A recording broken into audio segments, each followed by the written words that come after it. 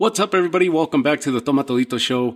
And one card down so far, or maybe two, I guess we could say, with Teofimo Lopez testing positive due to COVID earlier this week. His fight with George Kambosos and the entire card, for that matter, the entire Triller card got moved over to August 14th, I believe is the date that they chose or that they announced.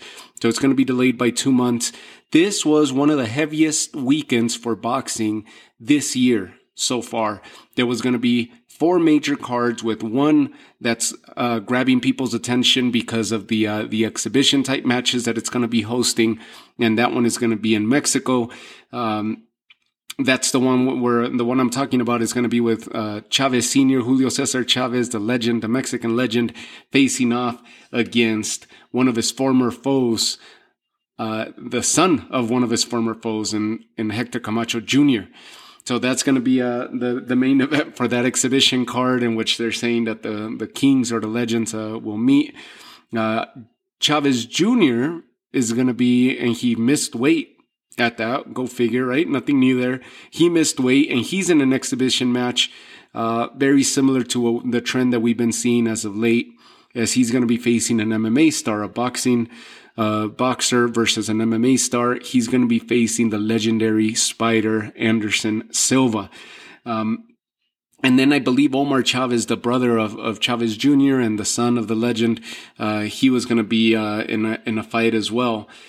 So that's the exhibition one, right? The main two, the top two are the ones pulling. I think Omar Chavez is going to be fighting one of Canelo's brother, if I remember correctly. I'm not too positive on that, but whatever. The main two are the ones that are pulling some eyes that way towards Mexico. That's supposed to take take place here in a few hours.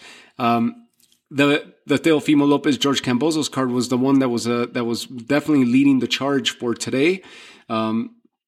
That with Lopez testing positive for COVID, like I mentioned, that card ended up getting scrapped and moved, not scrapped, but delayed, postponed, I guess, for 2 months from now, mid-August. So that leaves us with Jermall Charlo versus Juan Macias Montiel. That's going to be the PBC card tonight. And the supporting card, they have Francisco El Bandido Vargas making his return. He's going to be facing Isaac Cruz. So that should be a good supporting card, good supporting co-main event. And Francisco Vargas is never in a dull fight. Great fight there. Isaac Cruz is a come-forward slugger type fighter. So that should be a good supporting card for the main event, where Jermall Charlo is going to be putting his title on the line against Juan Macias Montiel. And the other card, Top Rank, is going to be on ESPN. They got the monster making his return, Naoya Inoue against Michael Dasmariñas. Naoya Inoue is looking to defend his title. Dasmariñas is a come forward type fighter. He's long, he's rangy, he's a skinny type fighter with rangy arms, and he often gets caught in the slugfest type fights. He likes to fight on the inside a lot, or at least he gets baited in quite often, where he tends to drop his guard. And but he's got long, rangy arms, good power behind his punches, and it's going to be hard for Naoya Inoue to get in on that reach. But the monster usually figures out his tasks and overcomes those obstacles. I see this fight going Inoue's way by stoppage, maybe around the middle rounds. Same thing for the Charlo main event. I see him stopping Montiel. Charlo has their similar reach, similar height. Charlo uses his reach and his height fairly well. Charlo has a lot more output than what Montiel offers. So I think the jab, the boxing is a little bit better. The speed's definitely in the favor of Charlo, but the boxing's a little bit more refined on the Charlo side than that of Montiel. And that's not saying that Montiel doesn't have good boxing. He does. He delivers. His delivery is always a little bit slower. And definitely it's going to show against Charlo that he's going to be a step behind as far as speed is concerned. He's more of a power puncher. I think for him being as much a power puncher as he is, I think he's going to be surprised that Charlo also has some good pop behind those punches. I see Charlo cutting him and possibly stopping him in the middle rounds. For Naoya Inoue, I see similar. I see Naoya Inoue being too much, his output being way too much for Dasmariñas. Dasmariñas does pose a threat. I think this is going to stop in the later rounds. I think, it's going to be a bloody one. And I think unless Dasmariñas is able to focus and pinpoint that damaged cheekbone that Naoya Inoue suffered against Nonito Donaire back in 2019, the orbital bone area of Dasmariñas is able to expose that and exploit that injury, then we may see the flow change a little bit. But I think Inoue is going to come forward. He's going to counter well. His speed's going to be too much for Dasmariñas, and the power is there to back up the flow of attack that Inoue offers. So I see him doing fairly well. Like I said, Francisco Vargas back in action against Isaac Cruz on the undercard of Jermall Charlo and Montiel. That card's going to be kicking off here in the next hour or so, maybe a couple hours. And then as well as the top rank one should be kicking off maybe about an hour after the PBC card kicks off. So that'll be the top rank. PBC has Charlo and Montiel. Top rank has Inoue with Dasmariñas, and the supporting card is really interesting. The supporting fight for Inoue is none other than Michaela Mayer making the first defense of her WBO title against a veteran of the sport and a former two-time champion in Erica Farias, who's been in there with the best. Her last two fights were 2 losses, and back-to-back losses against Jessica McCaskill.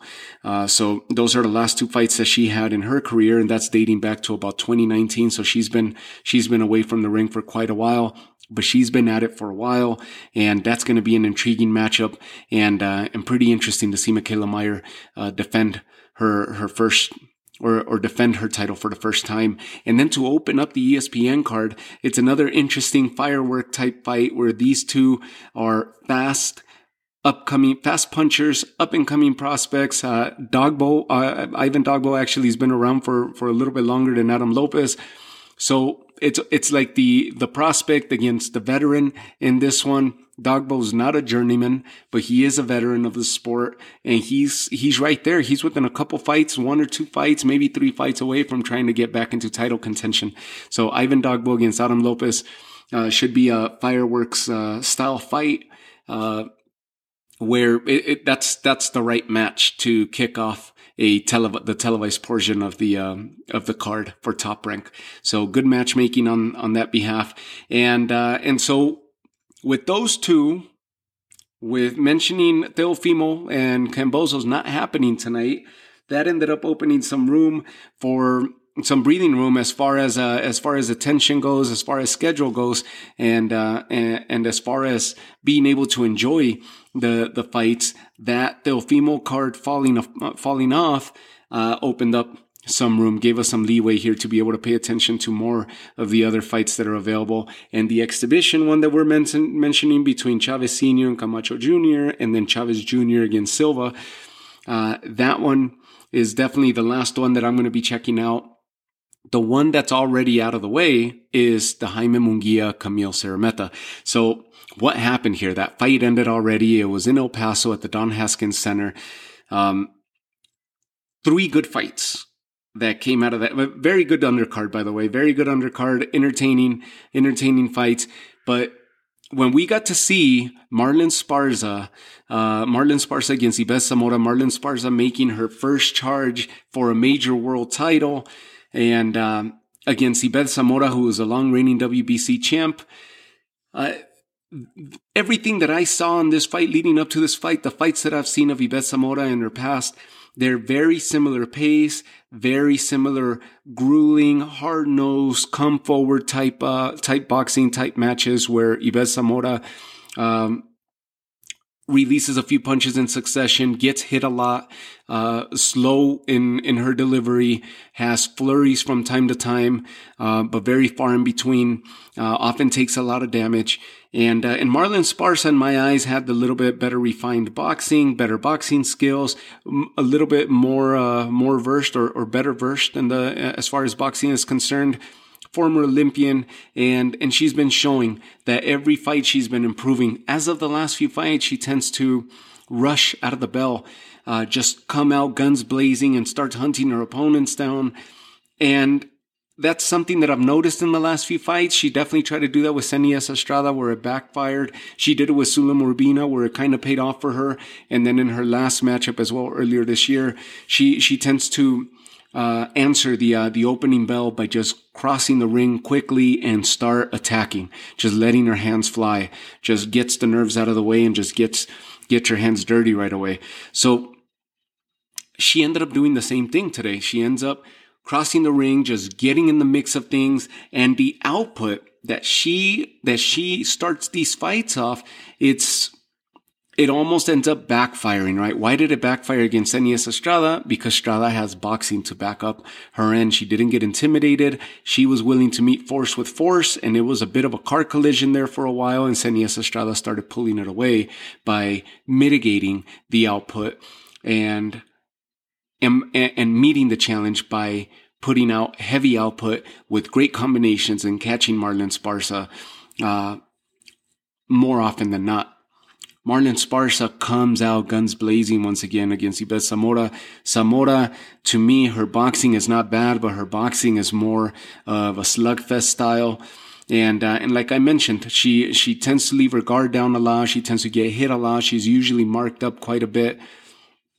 Marlon Esparza tried to take over this fight, and maybe she saw weaknesses in Ibeth Zamora, but she didn't count for Ibeth Zamora's experience to come into play. And Zamora ended up pacing herself. She wasn't used to the onslaught, but she ended up pacing herself. She gathered her composure early as she got hit real early in the first round, and ends up setting the pace. She ends up taking control of the pace for the rest of that first round, and ends up catching Marlon Esparza on a weak left jab and drops Marlon Esparza in the first round. Flash knockdown at that, but drops her. Sends a message like, you're not going to be rushing into me. Not today. Not today. And Marlon Esparza got back. Credit to her, because she got back. She got her head under her legs under her, and she ended up going back into the attack. Right off the bat on the second round, she does the same thing. She goes after Zamora. She's hunting him down. Where it doesn't pay off for Marlon Esparza is the fact that she lacks a little bit of power behind her punches. So that style of fight is not conducive for her as she continues to face better opposition, because the power is not there to back up the volume. So therefore, that volume would be like a Mike Tyson type hunting down that she's trying to employ into the ring, but the power's not there. So she can't really hunt them down and just demolish the opponents like she's trying to.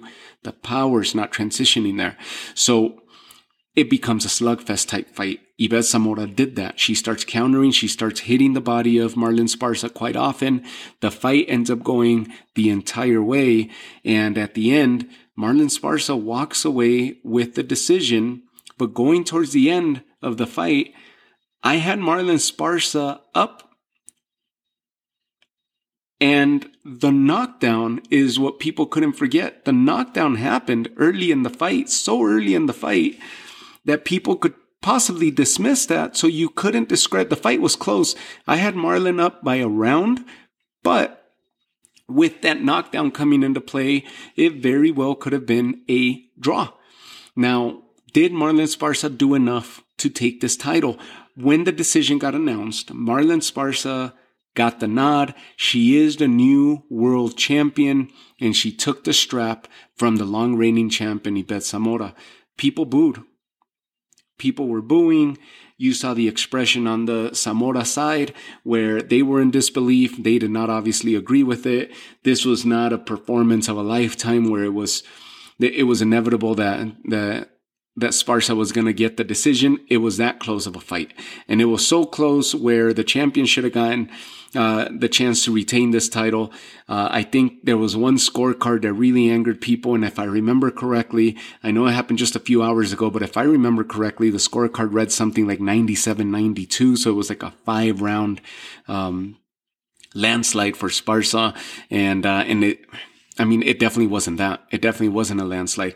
Where I saw the judges getting swayed was the the output of Esparza. She tried, she was making the most noise, she was pressing the action constantly, she was going after Zamora, where it turned Zamora into more of a counterpuncher for the fight.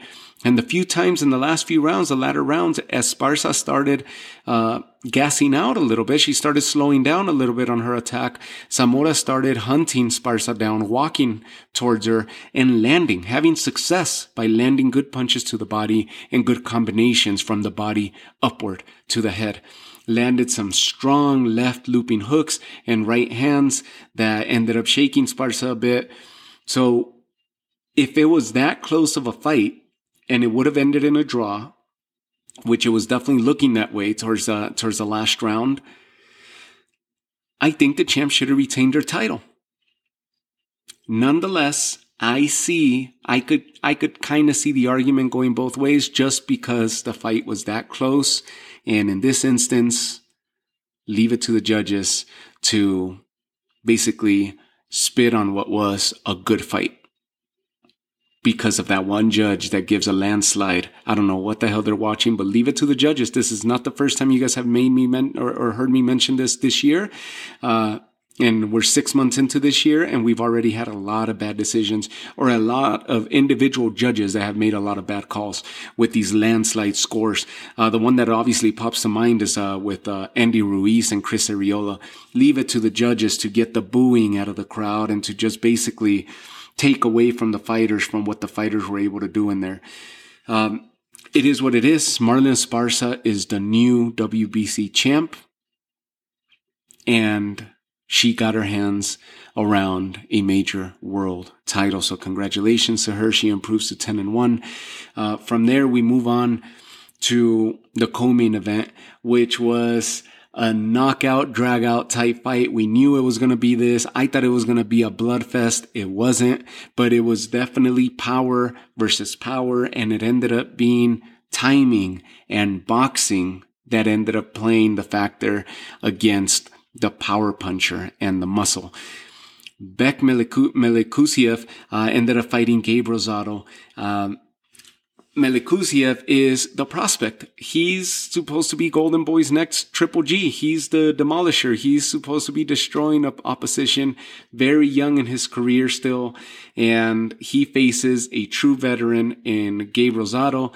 Now, as far as this fight was going, it was really, it was just like a knockout, drag out type fight. We knew it was going to go that way. And Bek Melikuziev started setting the pace by way of his power. He started imposing his will by way of his power, and he started walking Rosado back. Rosado, of course, resorted to his boxing, to his countering, and his speed to get him out of trouble several times. Melikuziev ends up dropping Rosado down in the first round, and Rosado just basically trying to weather the storm because Bek came on very, very strong. By the second round, they continued to exchange heavy punches. Rosado had some really good moments in that second round. Melikuziev, of course, the power was very significant to where even if Rosado was blocking the punches, he was still getting pushed back and he was still moving because of those punches, even though he was defending fairly well. By the third round, the power again, at one point, Bek Melikuziev hurts Rosado to the body, where Rosado ends up leaning towards the ropes. He starts guiding back, stepping back, trying to grab a breather, and he does. He ends up controlling the spacing. The spacing and the timing started shifting in the way of Rosado. He started reading how Melikuziev was attacking him. Melikuziev, very smothering style, just in your face, and he was hunting Rosado down with success because he had the power, and Rosado had to time him. It was this random moment of excitement that happened in which Melikuziev continued to try to walk Rosado down, and Rosado caught him with a beautiful, beautiful punch to the chin, right on the button where Bek Melikuziev drops face first in what was a freak of a knockdown. Right away, people, not just the commentators, but you start reading comments on social media, and right away people are already gracing this as possibly the knockout of the year. At least a candidate for knockout of the year. We're halfway through the year, and it was a beautiful punch that Rosado caught him with. So much power. It reminded me over of the MMA fight between Anthony Pettis and Wonderboy, Stephen Wonderboy Thompson, where Wonderboy's the one, the bigger body, the taller body, walking down the smaller Pettis, and Pettis bounced off the fence, caught him with the Superman punch, and put Wonderboy's lights out. This is exactly what that was. Bek Melikuziev keeps walking Rosado down. Rosado had that little bit of spacing that he was able to gather and gain, and threw a beautiful punch right to the button and drops Melikuziev on his face down on the mat. Melikuziev tried to answer the call and topples over towards the right side of his body, unable to get up, unable to answer the call. The fight is stopped, and Rosado comes away with an exciting win. And what a stamp, what a bounce back from his last debacle of a fight that he had against Danny Jacobs late in 2020. This is a hell of a bounce back, and this is a traditional veteran versus up-and-comer. Rosado's supposed to be that name on the resume like he has been in the past for many other fighters. He was supposed to be that name on the resume to add a little more legitimacy to Melikuziev. Now, Rosado throws a wrench on the career of Melikuziev, and back to the drawing board for Melikuziev's team, and now there's a weakness. Now there's a chin that got exposed. Rosado, the true veteran that he is, he's a fan's fighter. He's must-watch TV at all times. He entertains you in any fight that he gets involved in. And at the end of the fight, he ends up calling out Jaime Munguia, which is very, very curious, but he calls out Jaime Munguia. Again, last fight against Danny Jacobs, he was fighting at 168, a super middleweight. Now he comes back and makes his mark at 160 again. The man has been all over the place as far as divisions are concerned, and he will step in the ring against anybody. Rosado is must-watch TV. I've said that before, and I'll stand by it. Impressive knockdown on Rosado's behalf. Impressive. Knockdown and knockout. He gets dropped in the first round. Bek Melikuziev gets dropped in the third and doesn't answer the call. And Rosado gets that knockout victory. Amazing victory. Congratulations to Philadelphia. Congratulations to Puerto Rico as well, because he comes from Boricua roots. And congratulations to the King, Gabe Rosado.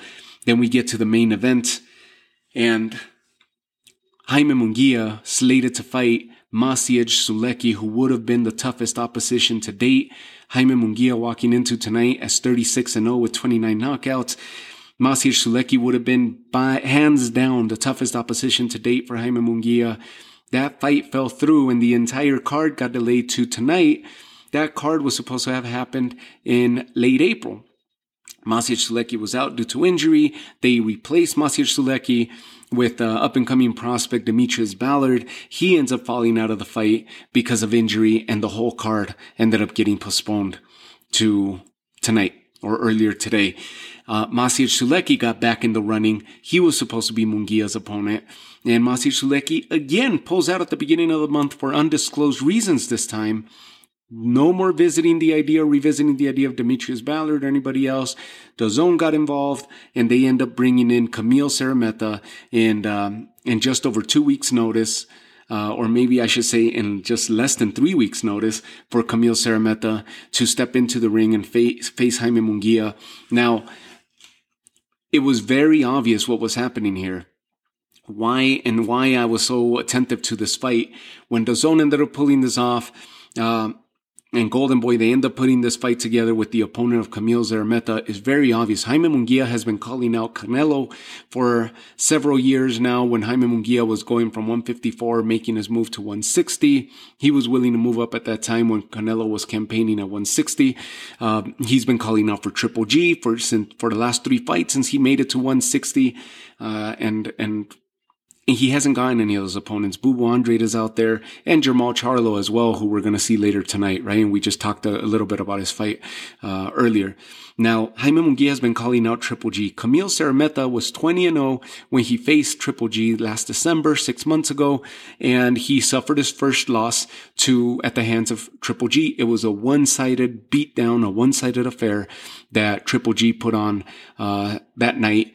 And he stopped Camille Szeremeta in 7 rounds, where Szeremeta failed to enter the bell in the 8th round.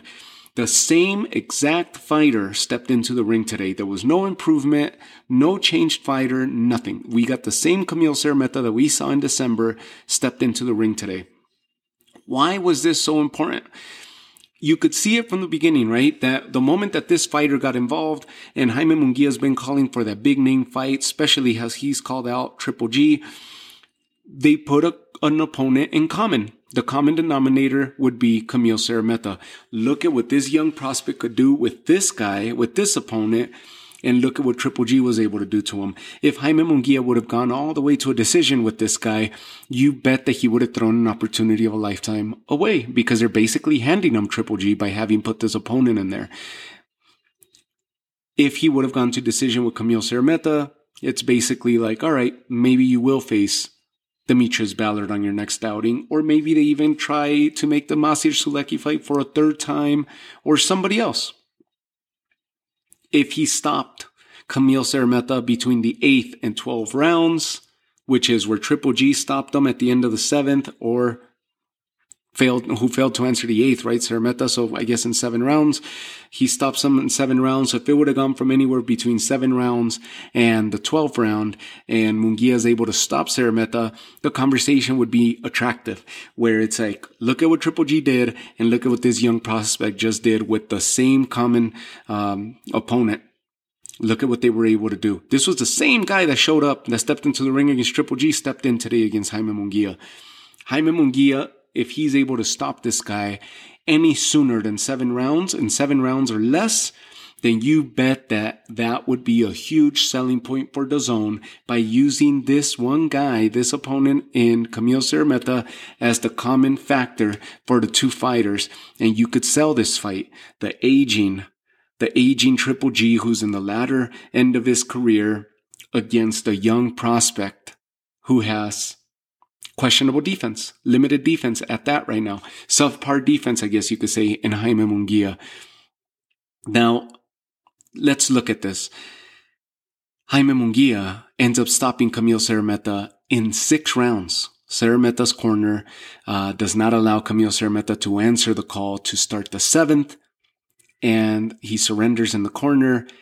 Jaime Munguia stops him 1 round earlier than Triple G. The conversation is there. The kid is ready. Right away. The comments on social media came out to defend Jaime Munguia, and the excuses and the justifications. He's not there yet. He's still this. He's still that. Maybe 2-3 more fights before he faces the big dogs. And how much more do you want to baby and coddle Jaime Munguia? He's been calling out the big names. They have a common denominator as far as an opponent's concerned between him and Triple G and Camille Szeremeta. They face the exact same opposition. This wasn't a faster moving Camille Szeremeta or a better versed version than that faced Triple G. They have a common opponent. What DAZN tried to put together here, they succeeded. They got what they wanted, and Jaime Munguia delivered. He stopped this guy in 6 rounds. Weak opposition, yes. But it definitely adds to the intrigue that you have an aging Golovkin with really good boxing, well-versed, well-rounded, versus a prospect who has been looking better and better each and every one of his last fights, definitely his last 3 fights, since he's had Eric Morales, the legendary Eric Morales, in his corner. And yes, he has flaws, but there's always going to be detractors. There's always going to be people saying that he has flaws. And maybe if he fixes this, then he'll be ready for so-and-so. Maybe if he fixes that, then he'll be ready for that guy. Just think about that. It's a non-argument. Why is it a non-argument? As I'm watching this fight and as the fight ended, I'm thinking to myself, what about Sergey Derevyanchenko? As it stands right now, Derevyanchenko has a 13-3 record. Think about that. 13-3. Jaime Munguia is now 37-0. The last 3 losses, the last 3 fights that Derevyanchenko has, or 4 fights, 3 of those 4 fights were losses to Danny Jacobs, to Triple G, and to Jermall Charlo. 2 of those 3 fights were highly questionable as far as the results came out. When he lost that decision to Triple G, people felt that Triple G got a gift. When he lost that decision to Danny Jacobs, people argued that it could have gone either way. He was that good, and it's because of his amateur record that he was able to land those fights early in his career. He's 13-3. Jaime Munguia is 37-0. How many more weak opposition do you want to put him, or subpar opposition, level C level rated or B level fighters do you want to put him in? The kid is asking to be the top echelon. He wants to challenge himself. Let him. He has the record to back it up. 37-0 with 30 knockouts now as he stops Szeremeta. And at the end of the co-main event, Gabe Rosado challenges Jaime Munguia. He wants to step in there with Jaime Munguia. And lo and behold, Jaime Munguia is like, if I cannot get a title shot, he became the number 1 challenger for the WBO and the WBC, which is Charlo's title. And he became the mandatory for the WBO, which is Andrade's. He's been asking for Triple G. This is what they try to set up with this opponent. And this wasn't a diminished version of Szeremeta that stepped in the ring. It was the exact same version that we saw in December, just 6 months ago. So it was a good test, and it was a good setup, a good line, a good measuring stick, I guess, to see what Munguia could possibly do against Triple G. Now, the detractors, or the people that are coming to save Munguia's life and saying he needs 2 more fights, 3 more fights, he's not ready for Triple G. You're probably right. He's probably not ready, but he does keep improving, especially in the last 3 fights since he's had Eric Morales by his side. He keeps improving. His head movement was on point today. Even though he still got hit a little bit too much to my liking. And everybody saw that. He got hit. He got touched a lot. And that's by a slow delivering Szeremeta. He did get hit. Munguia still gets hit quite a bit. So he still has to work on the defense, but very good body punching, very good attack to the body, very good successions, his punch succession, very good punch selection, and he had good combinations to back up those uppercuts that he was landing. That was a huge improvement from what he looked like last time out. So he's improving, and in one fight, that's what would make this fight intriguing, that the subpar defense that he has and the fact that he leaves his face so open would be the intriguing part if Triple G still has the power to put this guy out. The power is the last thing to leave a fighter, we know that. And Triple G is still levels ahead of Jaime Munguia. I get that. But the opposition makes for great fights, and Jaime Munguia in there with better opposition, I have no doubts that he will answer the call and come up, raise his level of boxing for that day. He handles a hell of a punch. He has a hell of a chin. And we would possibly see a performance like that of Derevyanchenko against Jacobs, like that of Jacobs against Triple G, Derevyanchenko against Triple G, Derevyanchenko against... Am I putting Munguia and Derevyanchenko on the same level? No. Just by the level of amateur record that Derevyanchenko has, the amateur experience that he had. But in the professional ranks, look at Derevyanchenko's record, 13-3 versus Jaime Munguia, 37-0. How much more do you want to protect Jaime Munguia? How much more do you want to baby him? 37-0. Yes, he's young, but how many more fights do you think he's going to end up with? 60 wins? 50 wins? He's 37-0 at the moment. And Triple G right now sits at 41-1-1 with the loss to Canelo, loss to Canelo, and the draw with Canelo. 41 wins, 36 knockouts. Munguia, 37 wins with 30 knockouts. He's right there. What's the difference? Because Golovkin has faced really good opposition in his resume, really good opponents, really good fighters, and he's also faced subpar opposition like Steve Rolls, like Camille Szeremeta. I mean, Vince Martirosyan. Think about that. So he hasn't faced the best of the best, but he has faced some of the great opposition that's available out there, and he's faced subpar opposition as well. And that's been recent. In between those big name draw fights, Jaime Munguia has been consistently getting better and better and better. How much more do you want to baby him? If he's asking for those opponents, get him in there. This was a good performance by him, good solid performance, and any good boxer will tell you that they got to keep improving each time out. There's always something to do. Canelo keeps improving. Crawford keeps improving. Spence keeps improving. Pacquiao, just within a fight or two away from retiring, he keeps improving. Nonito Donaire, look at what he just did. They keep working at their craft. They keep improving these mistakes. And he has a legend by his side in Munguia, in which he's going to be able to get these errors fixed and tightened up, especially if it's such a big, high-profile fight that he'll be able to pick up, whether it's Andrade or Triple G especially. You bet Eric Morales is going to be on top of his game, getting Munguia to fix those problems. So it's not going to happen overnight. But Munguia keeps looking better, and I say get him in there. He keeps asking for these big names. Give it to him. Now, what happened in the post-fight interview? He ends up calling out Gabe Rosado. He's like, if I cannot get a title shot for my next outing, I would like to have a title shot to close out this year, and I'd be willing to fight Gabe Rosado. He called out Gabe Rosado. Gabe Rosado called him out at the end of his win over Melikuziev. That would be a great, great fight, a great step up in the level of Maciej Sulecki. Gabe Rosado would be that level. Maciej Sulecki beat Gabe Rosado, but that would be that type of fight, that type of level that Jaime Munguia, that people are asking for Jaime Munguia. That would be a perfect fight. Gabe Rosado, to me, is on the same level as the Danny Jacobs, the Deverechenkos, the Suleckis, the Andrades. He's at the same level as them. He never faced Jermall Charlo, but he faced his twin brother, Jermell. And Gabe Rosado has seen it all. He's been in there with the greats. He's been in there with Triple G. He's been in there with Jacobs now.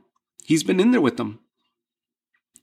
He's, to me, a better version than, and a better challenge for Jaime Munguia at this stage than Maciej Sulecki would have been, even though Sulecki was a solid opponent.